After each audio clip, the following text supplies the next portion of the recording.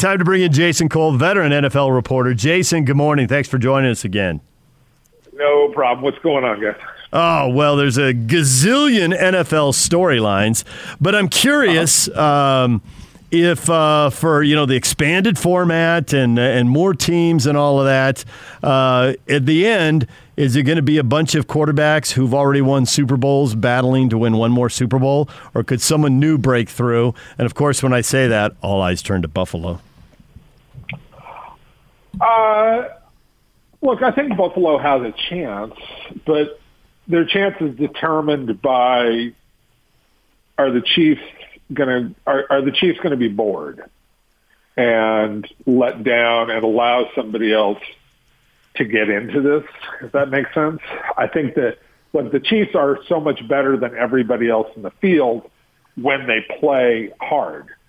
They haven't had to play hard except for, like 20 minutes at a time. They'll go into a game and they'll be behind by 10 points, and then all of a sudden for 20 minutes they'll score 4 touchdowns, and all of a sudden it's 28-10, and they're cruising. So they sort of waste the first 15 or 20 minutes of game, play really hard for 20 minutes, and then they cruise through the last 20 minutes of the game. I've seen them do that time and again. The only game where I thought they played really hard for 45, 50 minutes was the Baltimore game early in the season, and they really took it to them. And then ever since then, it's sort of like, okay, we can just cruise through games. Because this is a team that in the playoffs last year, they overcame 3 straight games in which they were down by double digits, right? So they've cleared these big hurdles, and then they came back and they got Baltimore, who they didn't face last year in the playoffs, and they torched them. So it's like, okay, none of you are challenged. And that's why you get games like the game against Atlanta last week, which they're just muddling through, and it's like, okay, turn it on, score a touchdown, put the game away, we're good. And that's the kind of thing where Buffalo can catch them by surprise. But to get back to your original point, look, I've always rated playoff teams by tell me who the quarterback is.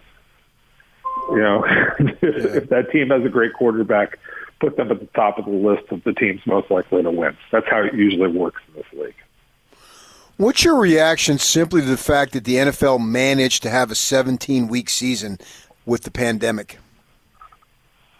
It's an extraordinary thing. I think they made an abnormal situation look as normal as possible. And yeah, there are some hiccups along the line. There are games you had to move around, and but like this is a situation that nobody else has ever foreseen. I mean, the league has dealt with some disasters, 9/11 or Kennedy being shot and killed, and they've had some moments where a season has been interrupted for a week, or a hurricane has changed where a team plays, things like that. But this had to be managed so completely and so constantly, to prevent outbreaks from becoming worse than they were. And to prevent things that happen in baseball. And I'm not trying to rip baseball, because baseball was sort of the first one in the barrel. And, nobody knew how this was going to play out. To me, the NFL did a fabulous job of managing their way through a very, very difficult situation with teams, where you have, 80 to 100 people involved with that team, players and coaches, where this could have really gotten out of control a number of times. So if you have a lot of money and you're motivated by the fact that there's a lot of money at stake, then you really can move mountains. Oh, absolutely.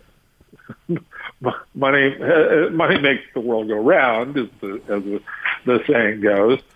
But yeah, people had mutual motivation to make sure the season was pulled off. The players and the players and the owners, they wanted to get this thing done. The coaches too, and they realized how much was at stake. And I think they learned from what the other two sports had gone through before them. They were fortunate to be the third one in. If this had been a pandemic that had hit like in a June or July setting, and that would have put the NFL in a much bigger bind in terms of how they reacted to this. They were the fortunate ones that learned from baseball and from basketball. So with Jordan Love having played Utah State, obviously we follow him. We know about the draft situation going to Green Bay, and we heard, oh, man, Aaron Rodgers, they should have given him more weapons, blah, blah, blah. He's towards the end of his career, yada, yada, all that stuff. And then he responds with just really, I can almost say, a one-of-a-kind season, particularly for him at this advanced age. He was just simply sensational. What explanation do you have for it? I think that I think for Rodgers, he realized, look, this was a challenge, but it was a challenge from a coach who he, A, trusted, and B, in his own way, look, Matt LaFleur is the coach of the Packers because of Aaron Rodgers, because Rodgers got tired of McCarthy. So if this didn't work out, if there was a war here, Rodgers was going to be the one who was going to take most of the blame. So I think Rodgers at a certain point had to realize, look, I got to make the best of the situation. I can't do what Brett Favre did and be obstinate about the fact that a quarterback was drafted while in the first round while I'm still here. I have to just deal with it. I have to be a better teammate, and I have to be better with the team myself. And I think he learned from his own past, and I think that he learned from his own responsibility in this situation and said, I'm going to do everything I can to make the best of it. Now, I think ultimately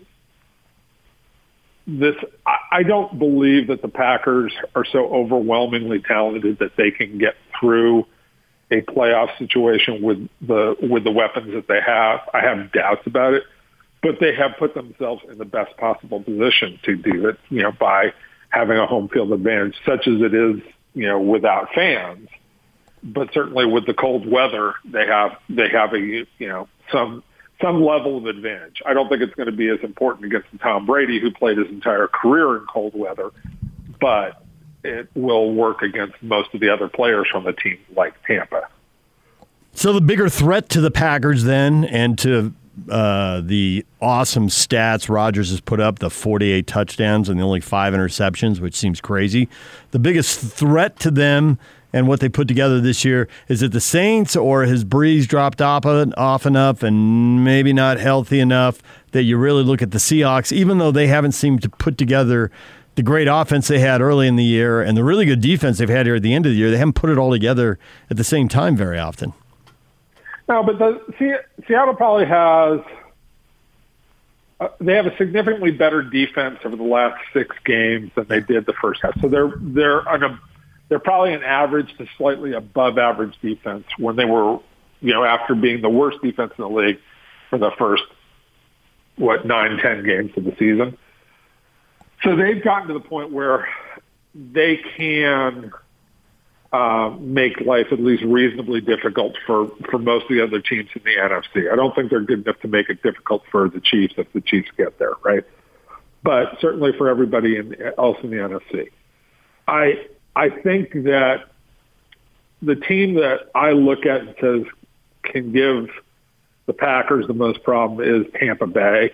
I really do think the Buccaneers, I see with Brady the progression of being on the same page with Mike Evans now, being on the same page with Godwin, and all of a sudden Antonio Brown has started to get his timing back, where the first couple of weeks Antonio Brown looked out of sorts and looked like a guy who hadn't played in over a year, right?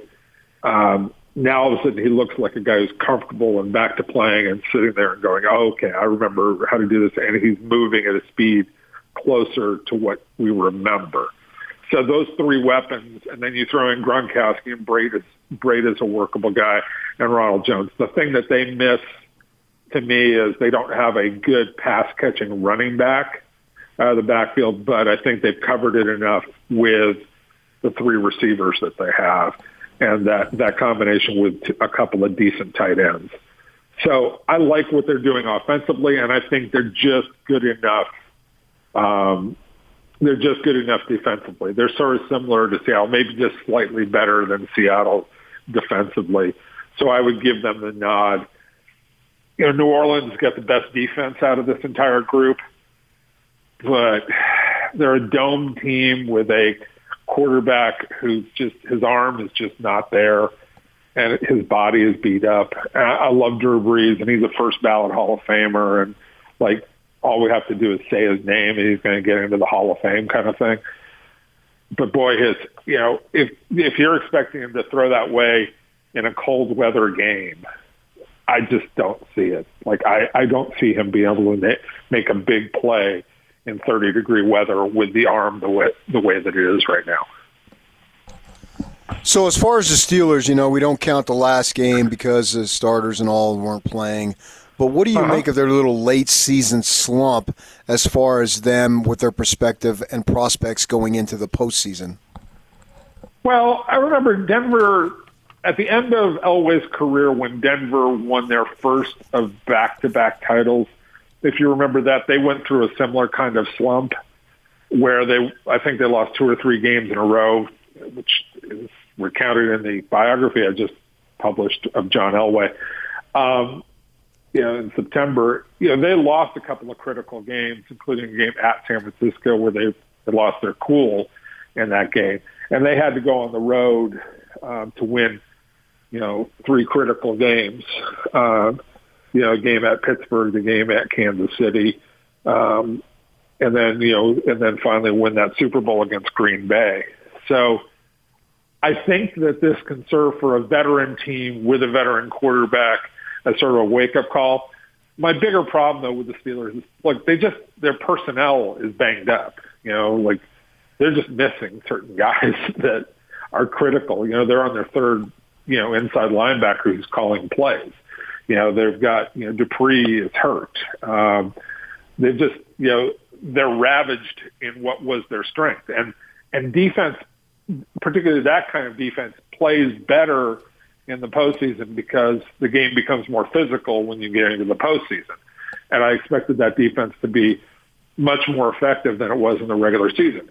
The one caveat to this, or the one counter to that, is I think that Roethlisberger finally had that game that you get when you're starting to feel confident in your body again and starting to feel like, okay, I'm back to normal. I don't have to worry about getting hit. I don't have to worry about making certain throws. I'm just going to be myself again. And that takes a while for guys when they go through a year off. I remember Carson Palmer, when he came back from his knee injury. Now, a knee injury is very different from an elbow injury, but even with an elbow, you're not feeling confident about your arm. I think he finally turned it loose in that, that last game that he played, and it was like, okay, that's the Roethlisberger I remember. And if that happens, if they get enough out of Roethlisberger and enough out of their defense, then they've got probably the third best shot in the AFC. They can sneak up on Buffalo and make this a little bit more interesting. The one difference is Buffalo's really hot, and the Chiefs are obviously the most talented team. So Alex Smith played at the University of Utah. People still follow him. He is 5-1 as a starter. They are 2-8 when he doesn't start. He's gotten Washington in the playoffs. Is there any chance that Washington defense, which seems to be pretty good when the quarterback's not turning the ball over and putting them in terrible positions, that they could get pressure on Brady because his numbers drop dramatically when he's under pressure, and that Washington could shock the world, a 7-9 team winning a playoff game, the way the Seahawks were 7-9 and beat the Saints when they were the defending champs? It's altogether possible. I just don't see that they can score enough points.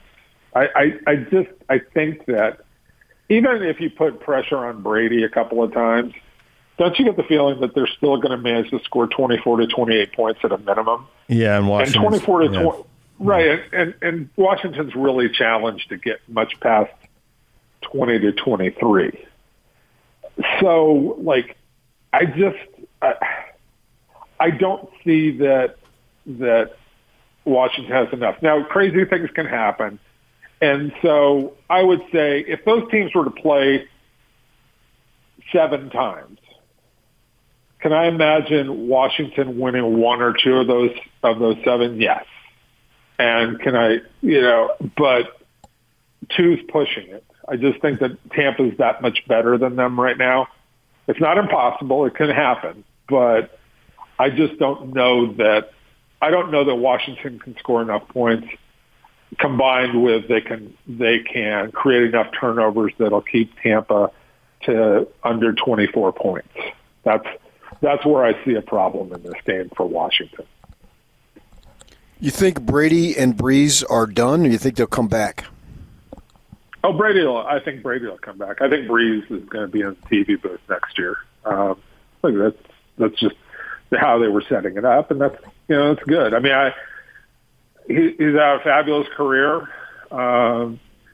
He has played until basically, the wheels have almost completely come off. But you watch and a 35-yard throw downfield is tough for him to make right now. Making a tight throw into tight windows is tough. So I think that they've made a decision. I think collectively they've made a decision that, look, this is going to be the last year, Drew. This is what you want. We got Taysom Hill. We got Jameis Winston. We'll figure it out for next year. But it's time at this point in your career that you need to move on. And I think that Breeze is accepting of that. That's why he was ready to go. He was probably ready to go do TV this season, last off season, but he decided to stick it out for another year. So the coaching carousel. So already the Jets have made their move. The Jaguars now, I guess, have made their move. So there's teams 1 and 2 in the draft. How many more coaches are going to be gone, and is Urban Meyer about to get a job? I would say, we got Detroit's already in there. Houston's already in there. There were 6 teams that I was looking at that were going to make a move. And who are the other 2 that I was thinking about? It's not Philly. Broncos or Chargers? No, I think the Chargers. The Chargers, they had enough of a late season surge. There was one of the teams that I thought might do it, but there was enough of a late season surge, and they like where the quarterback is going. So I think that Anthony Lynn will survive that one in the long run. We got 4 teams basically in this thing. I'm going to, because it's just bugging me who was the other team. Cincy will survive. Arizona? No, Arizona's fine. They don't make changes willy-nilly. I mean, I think they're disappointed, but they don't make changes willy-nilly. Cowboys are going to stand pat, right? You've got Atlanta. Cowboys aren't going to do anything. So you've got Atlanta, you've got Detroit, you've got Houston already. Now you've added 2. That's 5 teams. The Bears was the other team but the playoff surge will make them want to hold on because they're very conservative on a management side. It's sort of similar to Philadelphia. The Bears have made changes enough that they know that grass is not greener. And Philadelphia, I think Jeff Lurie learned, a lot when he let Andy Reid go and brought in Chip Kelly, and that ended up being a disaster for him after 3 seasons. And they said he had to move on and get to Doug Peterson. That's why I think he'll let Doug Peterson play it out a little bit longer and see if he can fix it because he wants to have stability within for his coaching. So I think that we're at 5. I think that will probably be it this year. Minnesota is a team I would watch. But Zimmer did get an extension last offseason. But that's a team that is pushing really hard to win, and Chicago will survive as well. As for Urban Meyer, it makes sense in Jacksonville to do that. I think he'll have an awful lot of temptation because you have the number 1 overall pick. You have a chance to get a quarterback. I think the question with Urban is twofold. Number one, is he actually going to play a pro style offense that works in this league? Because I don't think his offense, the way it was run at either Ohio State or at Florida, can function in the NFL. It doesn't have enough intermediate throwing involved, and it exposes the quarterback too much to too much damage. So I don't think that his offensive system can work in the NFL. So is he willing to make that change? And he probably would want to do that with Trevor Lawrence. The other thing that with Urban is, look, Urban's greatest success was based on his ability to recruit. And he's a great recruiter and a great evaluator of talent. That doesn't exist in the NFL. Like, you don't get to just convince people to come and play for you. You have to draft really well. And Jacksonville is not an easy place to get players to come to play because it's not an electric city with a great media market, great ability to make money off the field. It does have a great tax situation, and you're in a warm weather area. But I don't know that that's a perfect fit. And I wonder how Urban is going to like the distraction of, playing in London once or twice a year, the way that they have been playing and the way that they're trying to promote that team in London. That sounds to me, the Urban that I knew, that I learned about here in Gainesville, from my living here as long as I have, and is basically his entire tenure.